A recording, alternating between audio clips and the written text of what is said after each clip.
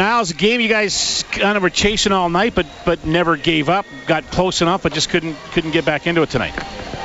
Yeah, it was a very close game. The boys fought hard. We told everybody in the locker room to keep their heads up. To keep playing with the type of valor and conviction that we have. To win the game.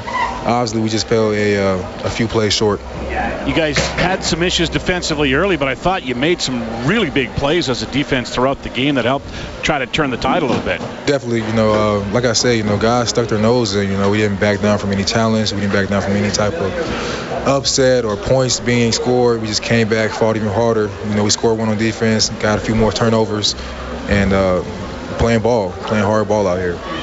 Tell me about dealing with the injuries back there, especially obviously Marcus Lewis, and losing Scott Hutter. Even though he wasn't a starter tonight, he definitely would have gone in at safety if he was healthy. And Jake Kaler comes in. Tell me about how the defense was able to adjust, and Wally as well. I mean, he just showed up and he had to play tonight.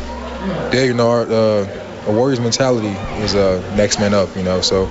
We didn't care who was in there. You are expected to get the job done. I thought those boys played amazing, coming in off the bench like that and, just ready to plug in and play. What do you think is the takeaway from this game going forward? Because I think this game can be used as part of the process of this team wanting to get to, a better footing and better success.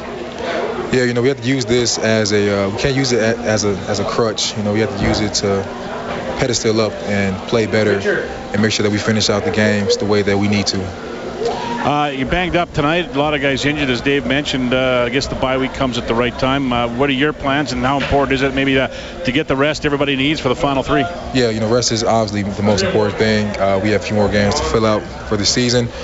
And a lot of guys will be resting up for sure, getting the little bugs out so we come back ready to play. Thanks, Downs. Appreciate your time. Thank you.